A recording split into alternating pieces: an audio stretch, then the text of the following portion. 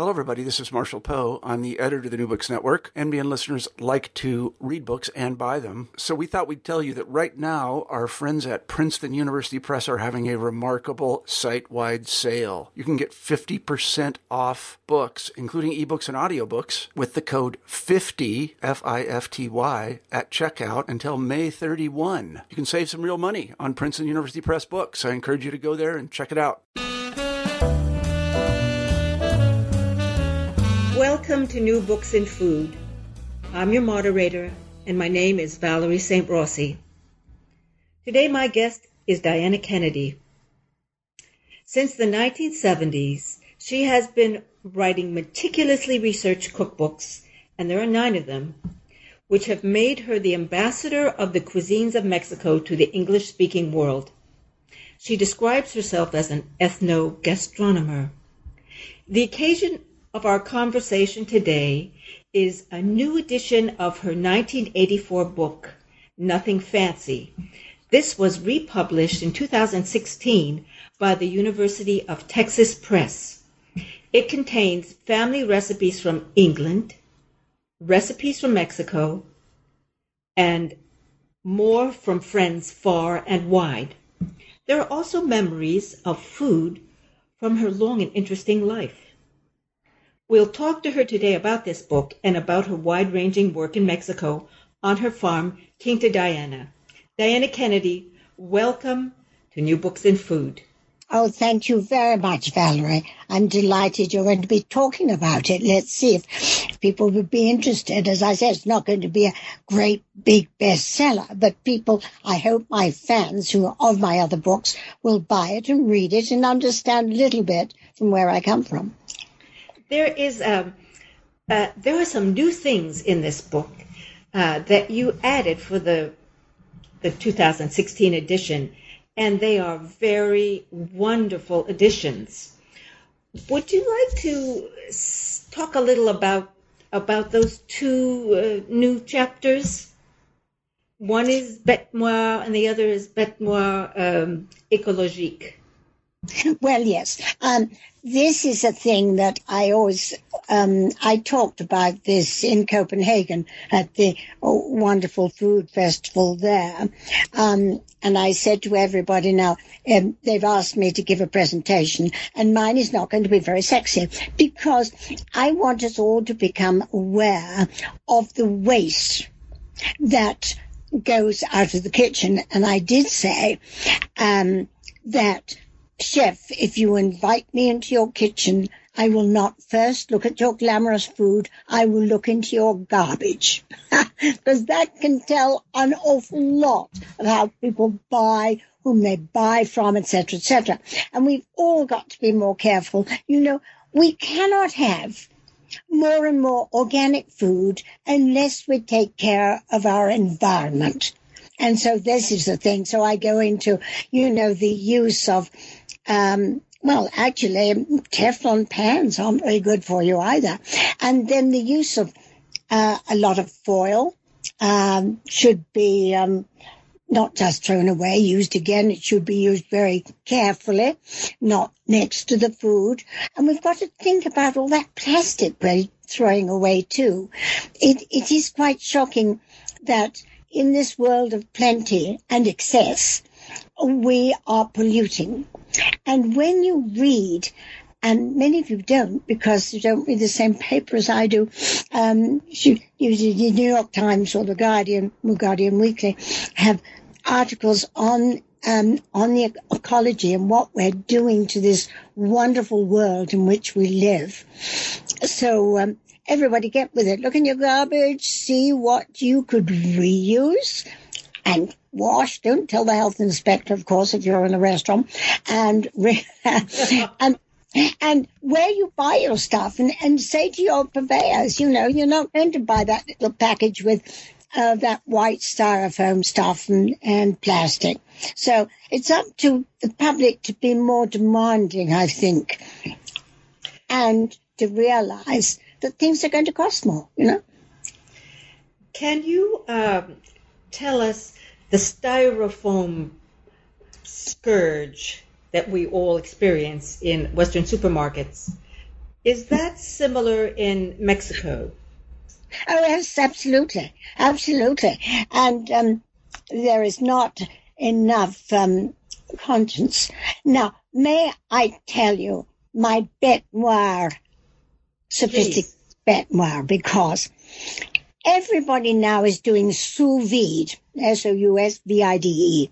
Now, it is ridiculous for chefs and now home cooks to leave a machine to cook your food. Apart from that, you're sending into landfill every time you cook something a very solid plastic bag, having, of course, the plastics invaded your food, and then you're putting it out to landfill. Now, sous vide means you're cooking in this plastic bag, for those who don't know it, in hot water. And, of course, you can have a superbly cooked bit of fish. But what's going to happen to future generations of cooks, of young students, culinary students? They're not going to be able to turn out beautifully cooked food if they don't have that darn machine. So that's my wind beat. And I tell you why. Because they've just come out with a domestic version. So I'm going to go to a restaurant and they say something sous vide. No way. Okay? Just think about it. Think of the end product. And it's quite shocking, I think, that is coming back into vogue and not enough people are complaining. These practices in restaurant kitchens, yeah. How are chefs reacting to your critique? Oh, I did say what I'm going to sell will send your toques askew, your toque blanc. There's, a foot high, 2 foot high. At that meeting, that particular meeting, several came up to me afterwards and said, I never thought of that. And so that was the effect. We have got to be more careful of everything. But the very fact that some of the most important chefs said that to me means it's fine. Now, we've got to get food writers on board. We haven't got enough. There was something in the New York Times done about, I think, I didn't read it myself, but on the ecology in the kitchen. But it's something that I've stressed. And I gave this as a theme many years ago when I was scholar in residence for the IACP in San Antonio. Somebody railroaded it, somebody from a university, and took off on agriculture. And I wanted to say no. That wonderful chef in Chicago, what was his name? Charlie Trotter, late Charlie Trotter, yes, was the first one, I think, to be aware of this and had a green kitchen. And then Peter Kump's son, Christopher Kump, on the West Coast, was also onto this and had a solar refrigeration, things like that. So we've all got to get with it. And look what's happening to the world. Look what's happening to space travel. Look what's happening around. Isn't it high time we got within the kitchen? Of course, I hate plastic stirrers. And of course, these inspectors, in the health inspectors want us to go plastic chopping boards. Oh my God, they're awful. They're bloodstone knives. They're horrible. That hold more germs, I swear, in the holes in the little perforations in the plastic than any wooden chopping board has. Chopping boards have been used for hundreds and hundreds of years. Is that true, do you suppose? Because you can clean wood more efficiently than you can clean plastic?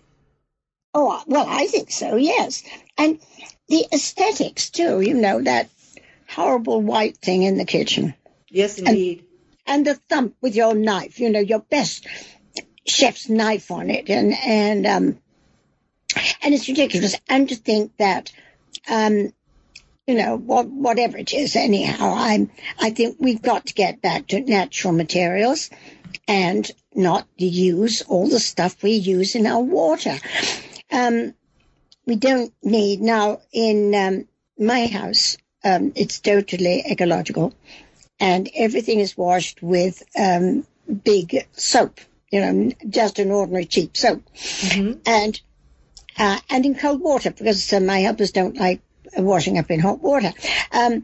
But so far, I haven't died of anything terrible, and nor have my guests. And the plastic bags I wash and hang out to dry, and I take them back to the market the next day, and saying very loudly, use my recycled bags. And again, you look at this one of this bit where you're supposed to be baking a potato, and you're wrapping it in foil, and you're steaming it. You're not baking it. You haven't got that lovely, crusty, leathery skin. Now, of course, if you've got false teeth, it might prove a problem. But, most of us don't have false teeth, and we want that the vitamins under that skin and some different flavors and textures. Just think about it. Another thing. Oh, my God, that kosher salt. I was supposed to use that. Now, you do read what I said about that. No, they were not my words. They were words written in a wonderful book called Salted. And it's Mark Bittman, not Bitterman, Mark Bitterman, not Bittman. Not Bittman of the New York Times, Mark Bitterman. And it's a very, very good book on the different salts of the world. And what he says, and I quote him in my book about it's okay for roadkill, but everybody wants to put their hands in that kosher salt, and I don't know. And of course, the copy editors have got with it, and every magazine is using canola oil and this kosher salt, and I should think they've got shares in the factories or something. But all these things, we've got to get out of our thing. Think about it. Taste different salts. Now, of course, Mexico has wonderful sea salts from different parts of Mexico. Unfortunately, it's not generally exported to the United States. And if it would, it'd be a lot cheaper than the fabulous Maldon salt from England, or the Sel from France. But look for it. And I always tell everybody who's visiting Mexico, go back with a whole bag of salt. It's only 8 pesos a kilo. But try things. Try the difference. You see, I want people to try the difference, not just follow a recipe as it. Get your best flavors into your food. Well, it's clear that what you are advocating is that people think while they're in the kitchen. Don't be without awareness of your materials, your tools, your basic ingredients like salt. Could you say what it is about kosher salt? It's an industrial salt, isn't it? Well, it's all you see what he says. He's got it scientifically. He's taken all the good elements out, and he did say it's applauding the something that isn't natural. So think about it. Why I first went against it, because when I was living in New York, I love corned beef and corned tongue in particular. Oh, it's marvelous. And I was doing that, and it failed. And I was doing it with kosher salt, and it failed. So I said, and then finally, many, many years later, I find that Mark Bitterman is telling it as it is. So think about it. Don't just get all these things just because the food magazine tells you to. Just think about it. Try things. The best cooks are the people who cook in their homes, traditionally following what they learned from their grandmothers, what they learned from their aunts, and this knowledge and this kind of wisdom and common sense is hard to tap when a society becomes sophisticated. Could you talk a little about that? Well, yes, I think it is. And people's lives have changed, and they have very small kitchens, and they don't want to be, if they've got a job and everybody's working in the family, you have to be practical about it. But there are some things that you can still adjust to. Now, for instance, bread recipes. I think trying to reproduce bread is one of the most difficult things because you're dealing with lots of elements. You're dealing with the yeast. I use fresh yeast. I'd never use dried yeast. You don't know what your flour, how your flour has been treated, and the water too will make a difference. And depending how moist the atmosphere is.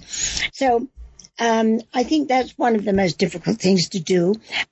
You'll make some bread and it'll be perfectly edible, but you won't be able to reproduce exactly what a baguette that you had in Paris, or certainly the croissant you had in Paris. Oh dear, where are the good croissant makers? They're all making flaky pastry things. Because I'm a cook. Let's face it. I cook everything in my kitchen, the vinegars, the jams, the marmalades, everything is cooked from scratch. Now, I suppose partly because I can't buy it, but partly because I prefer to use the Seville oranges on my land, for instance. They're great at the moment. I've just done 14 pounds of Seville orange marmalade. No, breakfast is not breakfast in England if you don't have Seville orange marmalade. So that's sitting with its labels on, and unfortunately friends of mine love it so much, so I have to make several batches while the oranges are in their prime, and they're picked from the tree and immediately made into the marmalade, or a drink too, into a fruit drink with very little brown sugar in it, very little, and that's the most healthy fruit drink you can have. It was very interesting. There was a wonderful old lady in Sitako. She doesn't exist anymore. And I took her some of my marmalade, actually, of several oranges, and she threw up her hands in so happy. And she said, "Oh, paralabilis means very good for the gallbladder." So isn't that interesting? Because the Seville orange apparently and its derivatives are good for the gallbladder. So, there we go. It's all sorts of interesting things happen in my life. And as I say, the thing is to cook all the time, everything.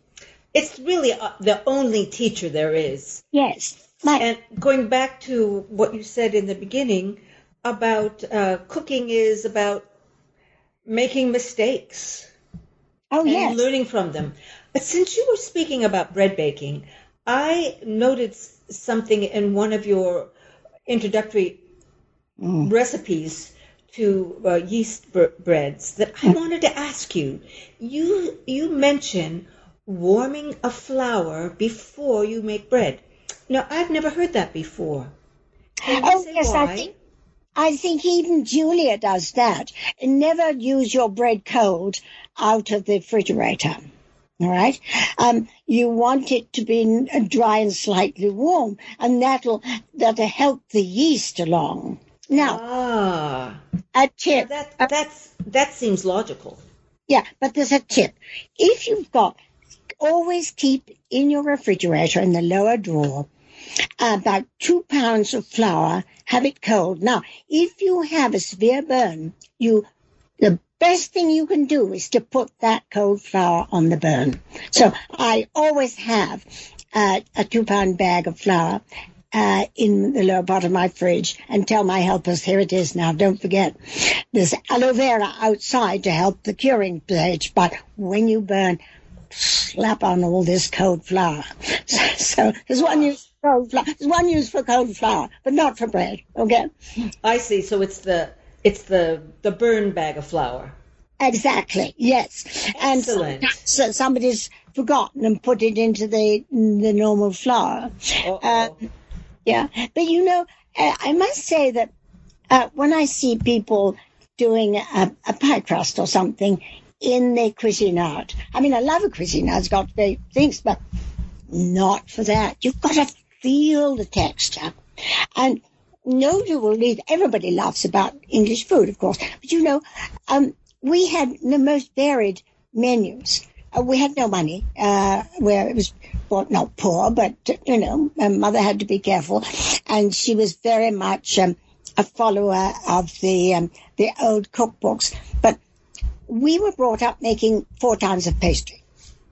I mean, there was short crust, there was demi-ferte, there was ferte, there was choux pastry, and then there was a hot water pastry with, that lovely, greasy, marvelous pastry for the English pork pies. Nobody makes a pork pie like England. I mean, they're more sophisticated in France, but the English pork pies with that wonderful, crusty pastry made with lard. Now, lard. Make your own lard, for goodness sake. You don't want all that white stuff you get in the supermarket.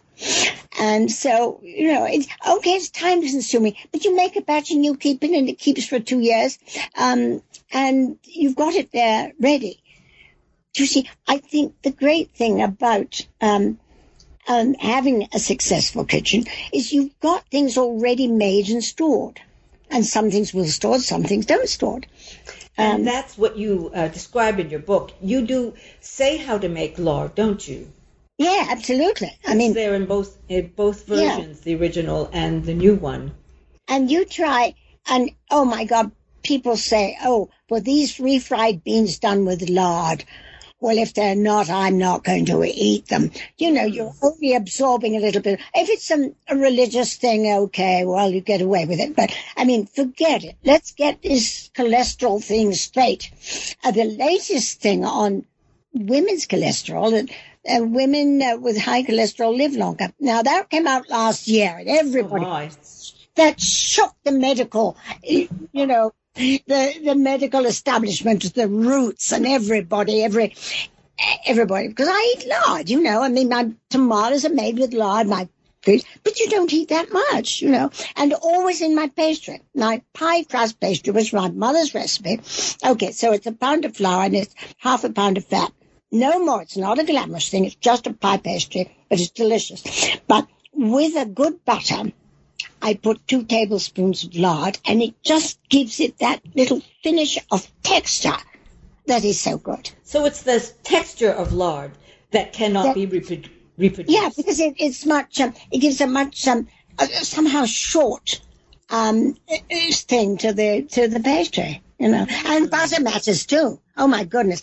Somebody gave me 2 kilos of butter from Querétaro in the central Mexico from a cheesemaker who makes butter. Mm-hmm. And I want you to know the texture of that pastry, because I always have pastry ready in the fridge for making a quiche or whatever.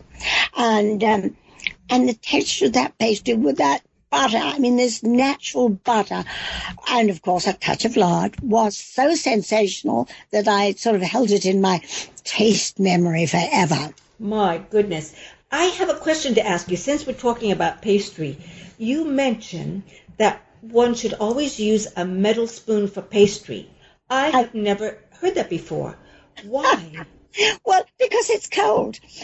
Now, I have to laughing you, Captain. When the school I went to, I got a scholarship to a very fancy school. I couldn't have gone otherwise.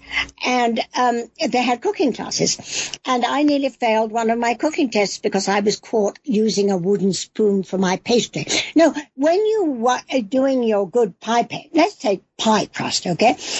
You want everything cold. You want your water cold. You want your bowl cold. And then you don't want to put in a wooden spoon. You've got to put in a metal spoon. It'll be cold. I see. But I remember that from my childhood. I'd never forget that. I mean, a silly way to lose points on your cooking test, right? And these are the things that you learn from home cooks. Yes. You were lucky enough to be taught it in school, but generally someone learned that going back much further. Oh, yeah. From my mother, too. She always used to use metal spoon, but I never thought about it in a cooking test, at school.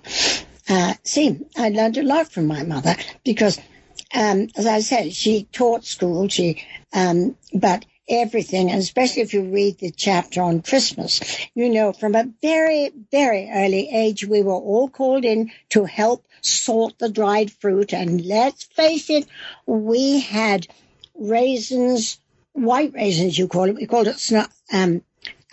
it sultanas and currants, and then we had muscat raisins. And so we had to take the seeds out of the muscats, and we had to prepare all this fruit and cut up the candied peel.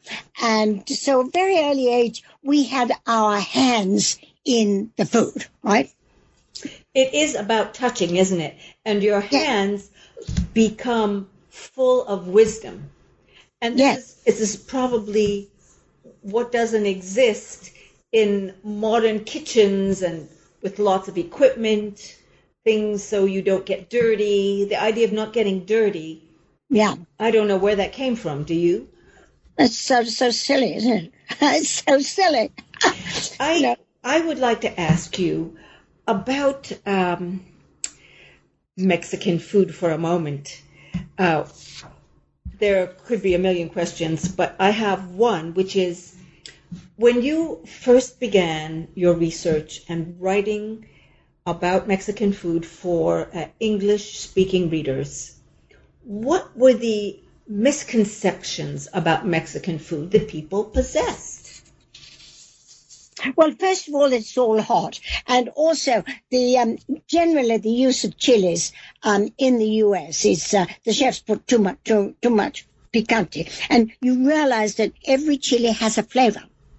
So you use it in different ways. And that, by the way, I wish everybody who started Mexican cooking would buy my book, My Mexican Kitchen Techniques and Ingredients, because there it clarifies the chilies, because some of the chefs in cooking get it all wrong. They get the morita instead of chipotle mora.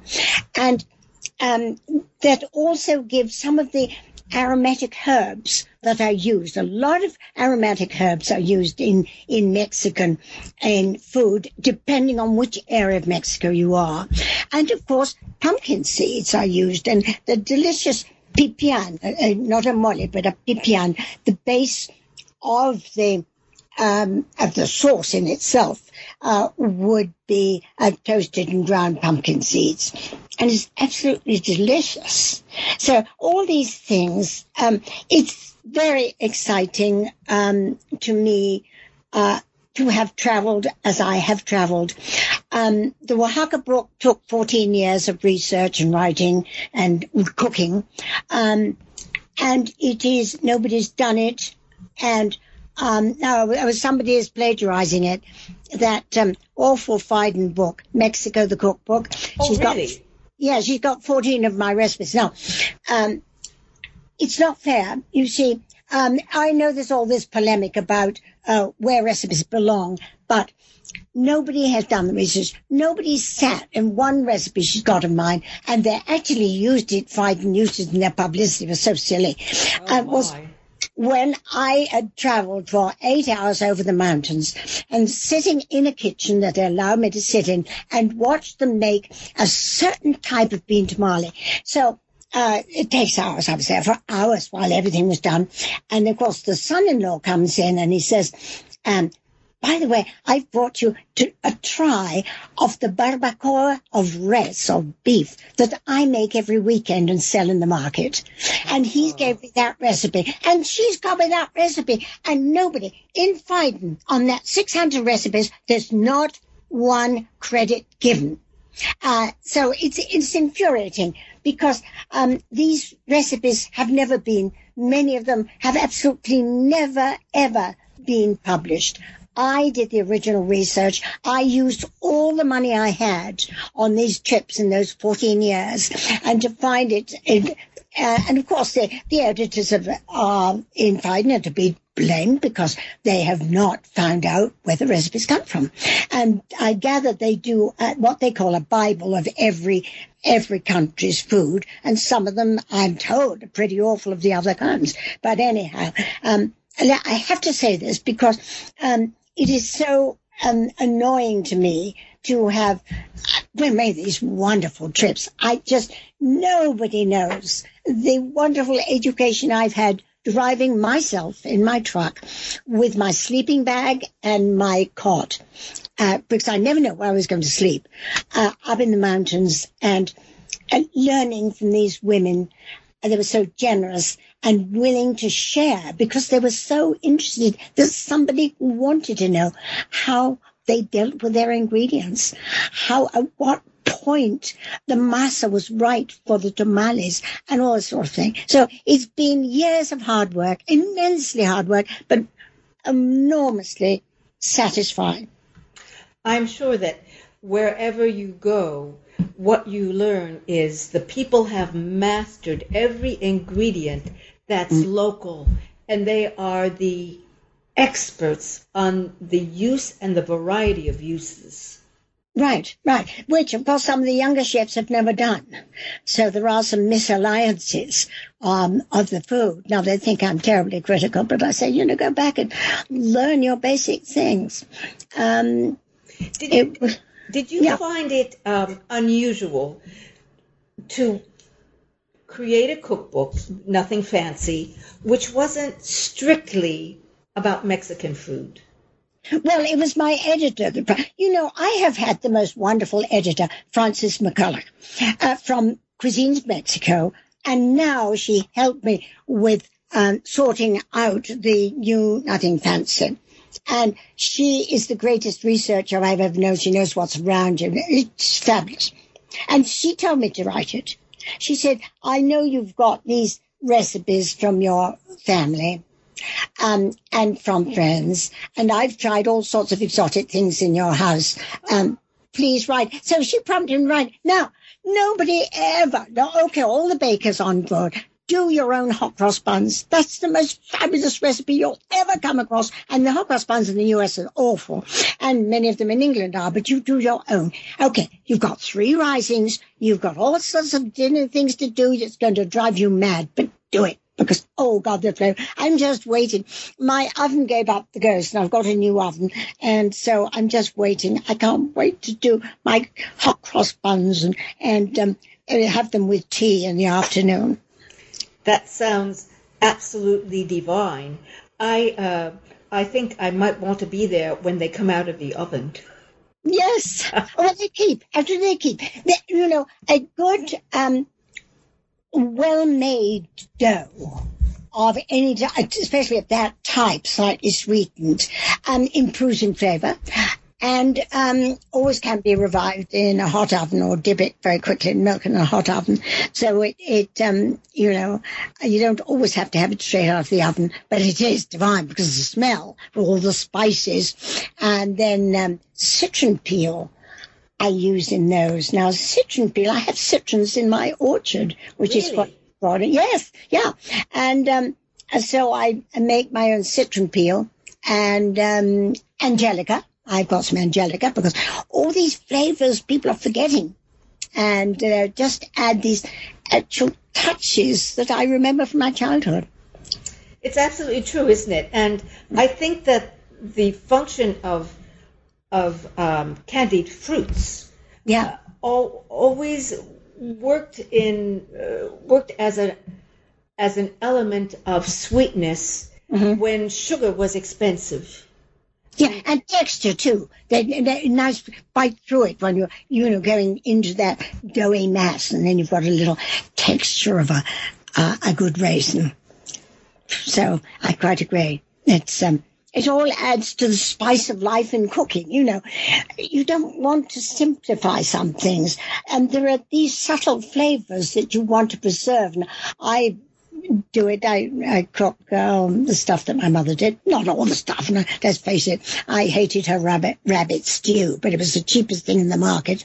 And but nevertheless, some of the things, especially the doughy things, and as I say, her pie crust and all that, desserts. And you've got to, if you like gingerbread, now, do try that sticky gingerbread in my recipe. It came from a friend years and years ago when I was living in Scotland, and it sinks in the middle. Don't worry, it's gooey, it's fabulous, absolutely fabulous. But use the Tate & Lyle's golden syrup first, and then their treacle, because that will give it the right texture rather than the thinner syrups that you have. I read somewhere that gingerbreads always sink in the middle. Oh, really? And that's interesting. Well, I've seen a lot that don't because people pumping up baking powder into it. But this is so damp and sticky and gooey that, oh my God, it's just divine. Yeah. And that's, of course. I believe that you have cooking courses at your farm. Is that correct? Well, it's hardly a farm. I call it a quinta because it's mostly fruit and vegetables. Yeah, I have bees, I have chickens, all organic eggs, everything like that. I have been doing boot camp. At first, I used to do it with Marilyn Townsend, and then I'd do it on my own. Now, for some financial reasons, it all got screwed up last time. Yes, and it's fun. 8 people come, and they stay at a lovely, lovely little hotel near me, and they come, and we work for 6 hours. And everybody works and go right through. We make the moles, but we make chorizos and tamales and all sorts of things. It's terribly hard work, but it is wonderful to see people learning the processes, the technical things, and the techniques that bring out flavor. Now, to my mind, there's a basic thing that people don't do, and that is pay attention to the way that you are preparing your basic ingredients. That's going to take all the difference in the world. But in Mexico, you have to toast the chilies. Sometimes you have to soak them. You have to toast the seeds or something, and you have to asar or char your tomatoes, cook them. And that makes all the difference to the flavor of food. And what interests me is the difference between great flavors.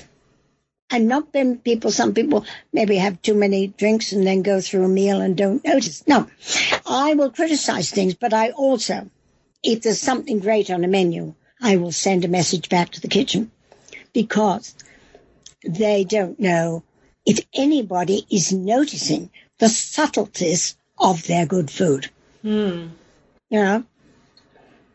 It's interesting what you say about how different a tomato can taste. I think we just slice them and eat them by and large in the West, isn't that?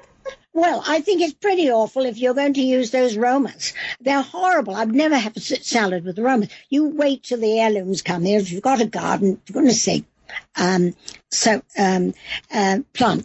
Because there's nothing like a great tomato. In Mexico, they're all using these plum tomatoes, and they call them saladettes, and it's absolutely appalling. Now, unfortunately, my crop was ruined by early rains last year. But what I do when I get a crop is to weigh batches and then asar them. They say asar, putting on a comal until they're mushy and slightly charred. And then I freeze them ready for the next year. This year they're just about to come in, my first tomatoes. And so we haven't had any rain. We're in a drought, which is very sad, but it's very good for the tomatoes and it's very bad for the corn. So you can't get it. Anybody who doesn't believe in climate change or to just go and hide themselves away, put themselves into they probably live in air-conditioned rooms. Climate change is affecting everything. Everything. Can you describe what kind of climatic adjustments, and I mean in with respect to food, that you had to make when you moved to Mexico from the very different climate of Europe and England in particular? And I was in Canada, of course, before I went to Mexico. Well, no, I think you learn what the local people do. If there's a good cooks in your area, you try and cook with them, you learn from them. Now, the only thing you have to learn here, in Mexico City, where I first lived, because my husband was, as you know, journalist, New York Times, was to adjust cooking times at high altitude, things will take much longer to cook because the boiling point is much lower. So you have to take care. I did find, too, that the amount of sugar was slightly adjusted, but I followed a recipe the first time. I mean, the second time, then I'd learned, And of course, beans, you want your beans. The greatest thing for cooking your beans, if you're not in Mexico, is a crock pot. You'll never burn your beans, and they'll have that wonderful wafting smell all night through your house.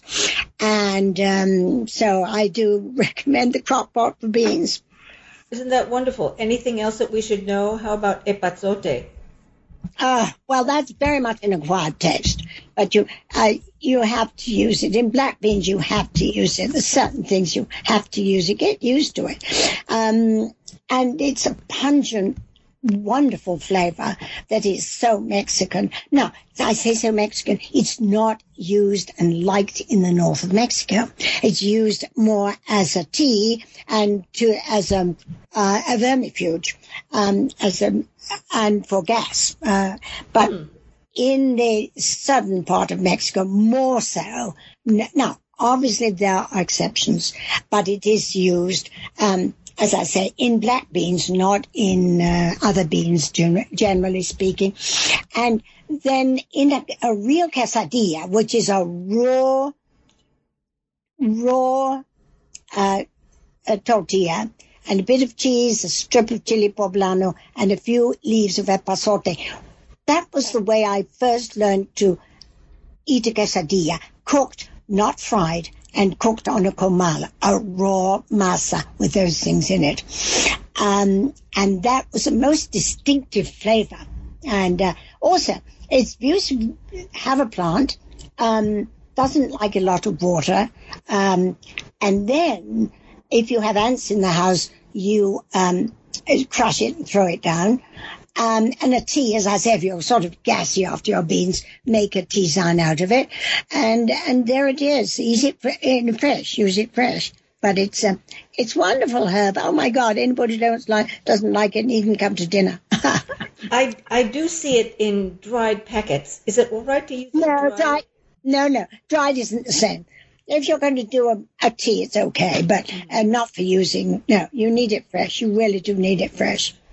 Well, as you were describing the difference between using this herb in the south and in the north of Mexico, it made me think about how culturally southern style of cuisines and northern style of cuisines has always had this little, we don't eat that, they eat that down south. Like in Europe, garlic is considered southern Europe and not northern Europe. Right. And when I think of cooking in America, lots of fried things. It's considered more southern style cooking, and in the north, it's not at all the same.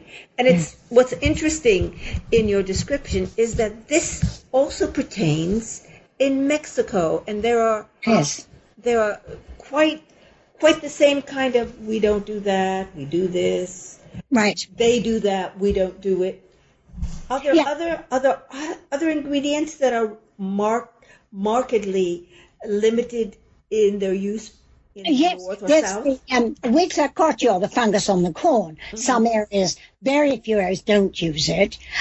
And then in only one area in Mexico, two remote areas, they use it dried. It dries on the plant. And then when they put it into, it's in my book. Which book is it in? I don't know which book it's in. I think it's My Mexico. In My Mexico. An Odisea Culinaria. By that same woman is following my chefs around, my cooks around in a TV program. Oh no. That book is so full of fascinating things. You should buy it. You really should buy it.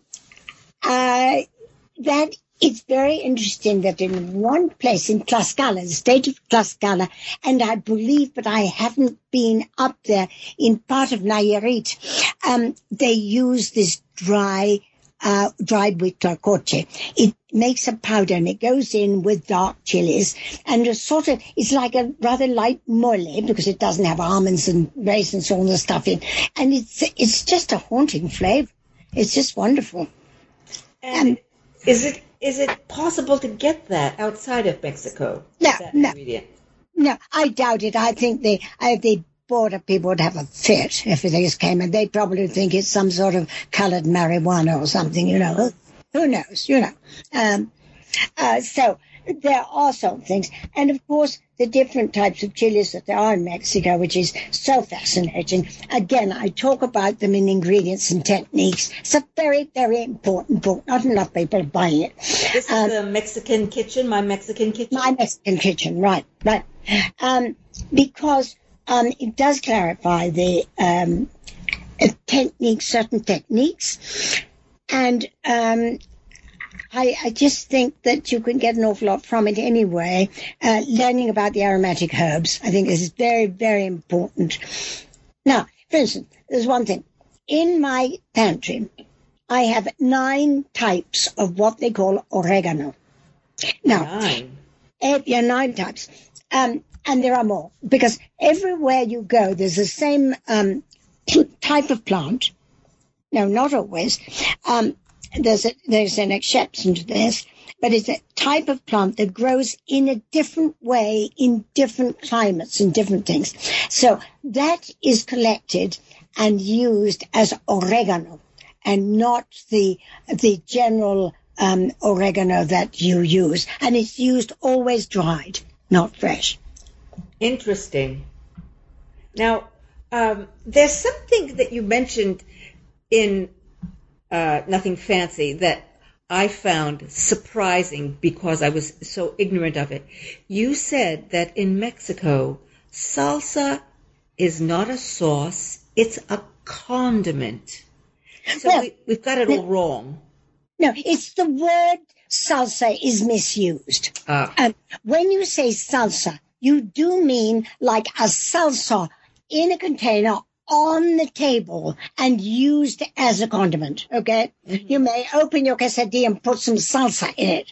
But when you're talking about a whole dish, like a mole, for instance, that's not a salsa, okay?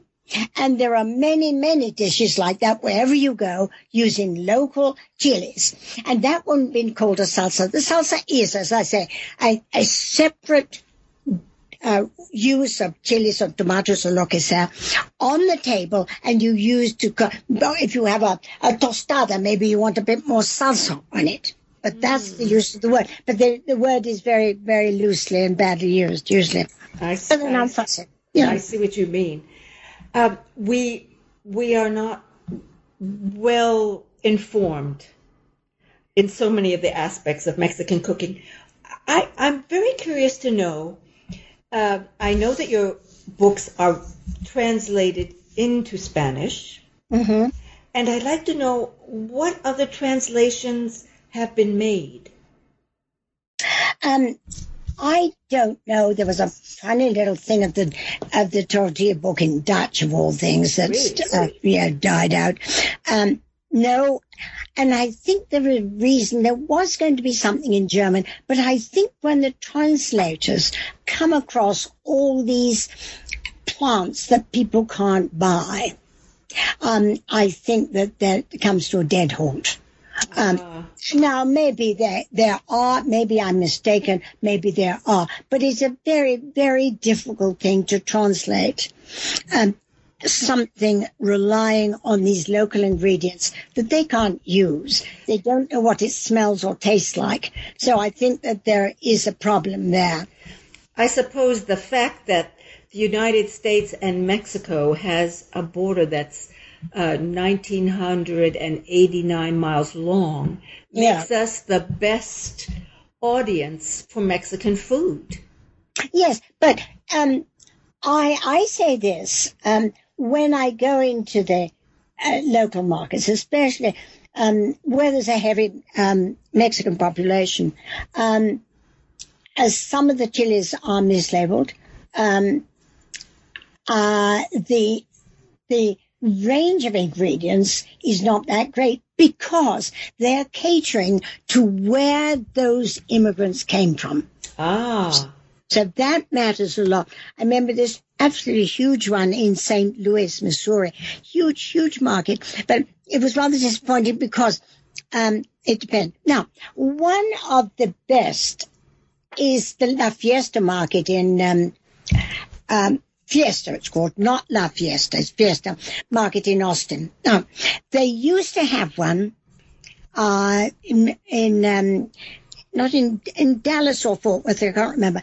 And they used to have one in San Antonio, and it no longer exists. I mean, I could cry because they brought in, in February there would be the Naranja Agria. They had special wrappings, not corn husks, for certain tamales. And it really was, and still is, the one in Austin still is about the best. Now, not only that, of course, but they have aisles like Great Britain, and you can buy all the wonderful teas and the stuff, and India and things like that. But their Mexican section generally is much more wide than any other supermarket. Well, I would like to ask you now about two things. First, your collection, your notes, and your studies in botany are being collected. I believe they're being digitized. Is it by the National Autonomous University of Mexico? No, it is something called CONABIO. And it's the National Commission for the Studying the Use and Conservation of the Biodiversity of Mexico. Now, Mexico has gone from 8 up to 4, the 4th country with the biggest biodiversity in the world. And an ex-governor, one of the university, a wonderful man, Jose Sorocan, with another scientist, started this many years ago. Well, I don't know, probably about 20 years ago. And it is the government, I think, give them some money for it. And they decided that what I have done in my books and the markets I've studied and photographed were of value. So they digitalized my slides. Now, of course, I'm on, I got a digital camera, but I didn't have those. Hundreds of slides. They scanned the notes from my travel books and took certain recipes from my books that actually clarified the use of a certain plant. Now, it's a great, great honor. And I am delighted, and they actually gave me my own website. So there's a página web, as they call it, Diana Kennedy, within CONABIO. Oh, really? Yes, and now, unfortunately, it's not in English. I'm hoping that they could come up with some thing to put it in English, because it has to be in English. It's in Spanish at the moment. So it's a very great honor. Now, there are a lot of things. Say on my computer, I have about 1,500 other photos that haven't been yet downloaded and put into their stuff. So it is very exciting to me to know that what I did for purely interest, because I've never made money, never had money, I did as purely interest and excitement and adventure has been of use. Now, that to me is the greatest thing. And so there it is, a lot of my stuff, not all, but a lot. At the moment, too, I'm trying to find a repository for my papers and things when I die. I'm 94, and I hope I can make it to 100. I'm trying to get there. I've got a driving license to 100, so I better use it. And so all my papers and stuff, my library, Radcliffe seemed to be very iffy about it. That's where it should go because of the greatest a collection of culinary writings of people in the U.S., and of course, I started off in the U.S. Doing my stuff, my Mexican culinary stuff. But at the moment, I'm working on it because it has to be there for other people who are not fortunate enough to have seen Mexico. I've seen it. I mean, to say, I have driven from Chihuahua down to Yucatan, not once, hundreds of times, alone, stopping, picking plants, asking, taking photos in markets and things like that. So it should in some way be saved, because things are changing. Tastes are changing. Chilies are tasting. They're bringing in chiles guajillos, which is shocking. Shocking the people in Mexico are doing this. Bringing in chiles, decent guajillos from China. Then they're smaller. They're not as so? Yes, China and even Peru. And they're not the same, and they haven't got the same pungent flavor as those from Zacatecas, where there are several types of that chili. So I'm always fighting, but unfortunately nobody else has taken up seriously enough. But that's true, because, it's an awful bore for people to hear these old ladies saying, oh my God, it's not as it used to be. But it isn't. I mean, the flavors aren't the same. And I know it's a bore and one shouldn't do it too often, but I have to when I have a public platform like yours, thank you very much, to say these things, things that do preoccupy me. Another thing that does are all the new seeds. Now, the new seeds, I was told by somebody coming mostly out of Holland, they are producing fruits and vegetables that are larger, shinier, more colorful. But where's the flavor? There's no flavor. So we've got to preserve our authentic stuff, the wild stuff, the stuff that is around in the remote corners that people have, a little bit of land with an apple tree that's been there for after the Spaniards came, I suppose. But still, we have to preserve all these things and try things and eat things. Be critical, but stop and think what you're eating. Don't just gulp things down, Well, thinking is key, isn't it? Yes. Thinking and discussing things and criticizing, but constructive criticism. I can't criticize a dish unless I can tell them where they went wrong or where they did not do everything. And yes, I'm sorry, everybody, but I've been 60 years cooking here, and I cook every day, and my kitchen is a living place. My old art is my fruit paste, my vinegars, my breads, everything's made here. And it's very tiring, I might tell you sometimes, but nevertheless, it's an education to how you use things in a different way and how you preserve flavor. So I know that you are the author of many books, but I think it's time for another book.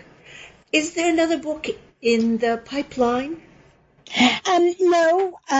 I will help some states do their own cookbooks, which have been either appallingly done or not done at all, because I took now from Oaxaca al Gusto, which is a major work. Nobody's done it. I divide. Everybody knows Oaxaca. Oh, they go to Oaxaca. They know the food in Oaxaca, the Valley of Oaxaca. But they don't realize that Oaxaca is in 11 different parts, at least. There are others, but I've divided that book into 11 because in each of those regions, there are specialties. There's a separate chili. There's separate ingredients used. And so it is my pride and joy, Oaxaca al Gusto, especially the English version, which Texas Press have published, are still publishing. The Spanish version I didn't have strict control of some of the photos, so I did change some of them for the English version. But it is anybody who thinks they know Oaxaca and just Oaxaca, go and look at this book. Because as I said, 14 years in trying to get to the research and come back and cook, but also persuade publishers to publish it in its entirety and not try and cut it up or, Yes, indeed. Yeah, exactly. So I don't think so. Cookbook, I don't think so. I will help other states do it because, I was going to say, Oaxaca I based on what I consider the only great book of a state, a state in Mexico, and it was on Veracruz, because people who did that book knew what they were doing. Now, there are other books done in other states, but it's all by fancy people who, wanted to jazz it up. But I based it on that because that was divided into the different areas of Veracruz. There are many, many different geographical areas. And so I based my book Oaxaca on that, and now it turned out to be 11 areas. So it's a heavy book, but ni modo. I mean, it's something to be had and treasured and looked at and digested, because here are these wonderful things that are being preserved by people way up in the mountains in probably more isolated places. And it's very exciting. And even when I look through it myself, I get excited because I remember all those trips I made. What is the Oaxaca book? It's Oaxaca Al Gusto, correct? Yeah, right. And it's available from University of Texas Press, just as the new edition of Nothing Fancy, which is just not even a year old. Also from University of Texas Press. I would like to... My Mexico. They've also got My Mexico. I see. I would like to invite you to speak to us for the next 5 hours. But I know that you have things to do in the kitchen, I imagine. I wonder if you would give us a closing salvo, because it has been a delight to provide you with a platform, and you will always have a platform here, I assure you. So, could you give us a thought to take away? Well, I mean, I have to say, buy my books and study them, and when you go to the supermarket, take it with you and make sure you're buying the right thing. Because, unfortunately, what's happening, go back to that chili guajillo, what's happening is they're importing from Mexico and it's wrongly labeled. So nobody in future, I tell culinary, I talk to a lot of culinary students, I tell them this, you've got to go back, get the real ones from Zacatecas, make a sauce, learn what those flavors are before you use the others, right? So, but that's getting a little esoteric. I am going into it, I think, probably far more deeply than people would like. And there are some of them who are absolutely irritated by my English accent. I'm sorry, I apologize. I mean, my thing is, learn more about it. And when you travel to Mexico, go to the markets and learn and ask depending how your Spanish is, but try all the local flavors of that area, because remember, they're all different. And it sounds to me like one of your suggestions is also to become a little better at Spanish. Well, yes, yeah, that certainly helps so that you can talk. But they're very kind. They're not like the French. If you go to Paris and try to speak them, they can be very snooty. But they're very kind if you try and see and talk slowly. They respond very beautifully. They're very kind. They sound like the best neighbors, don't they? Yes, I know. And this U.S., with this 2,000 miles border, is going to suffer. Now we know politically. And it's so sad. We will use your books to volley over whatever does or does not come to pass.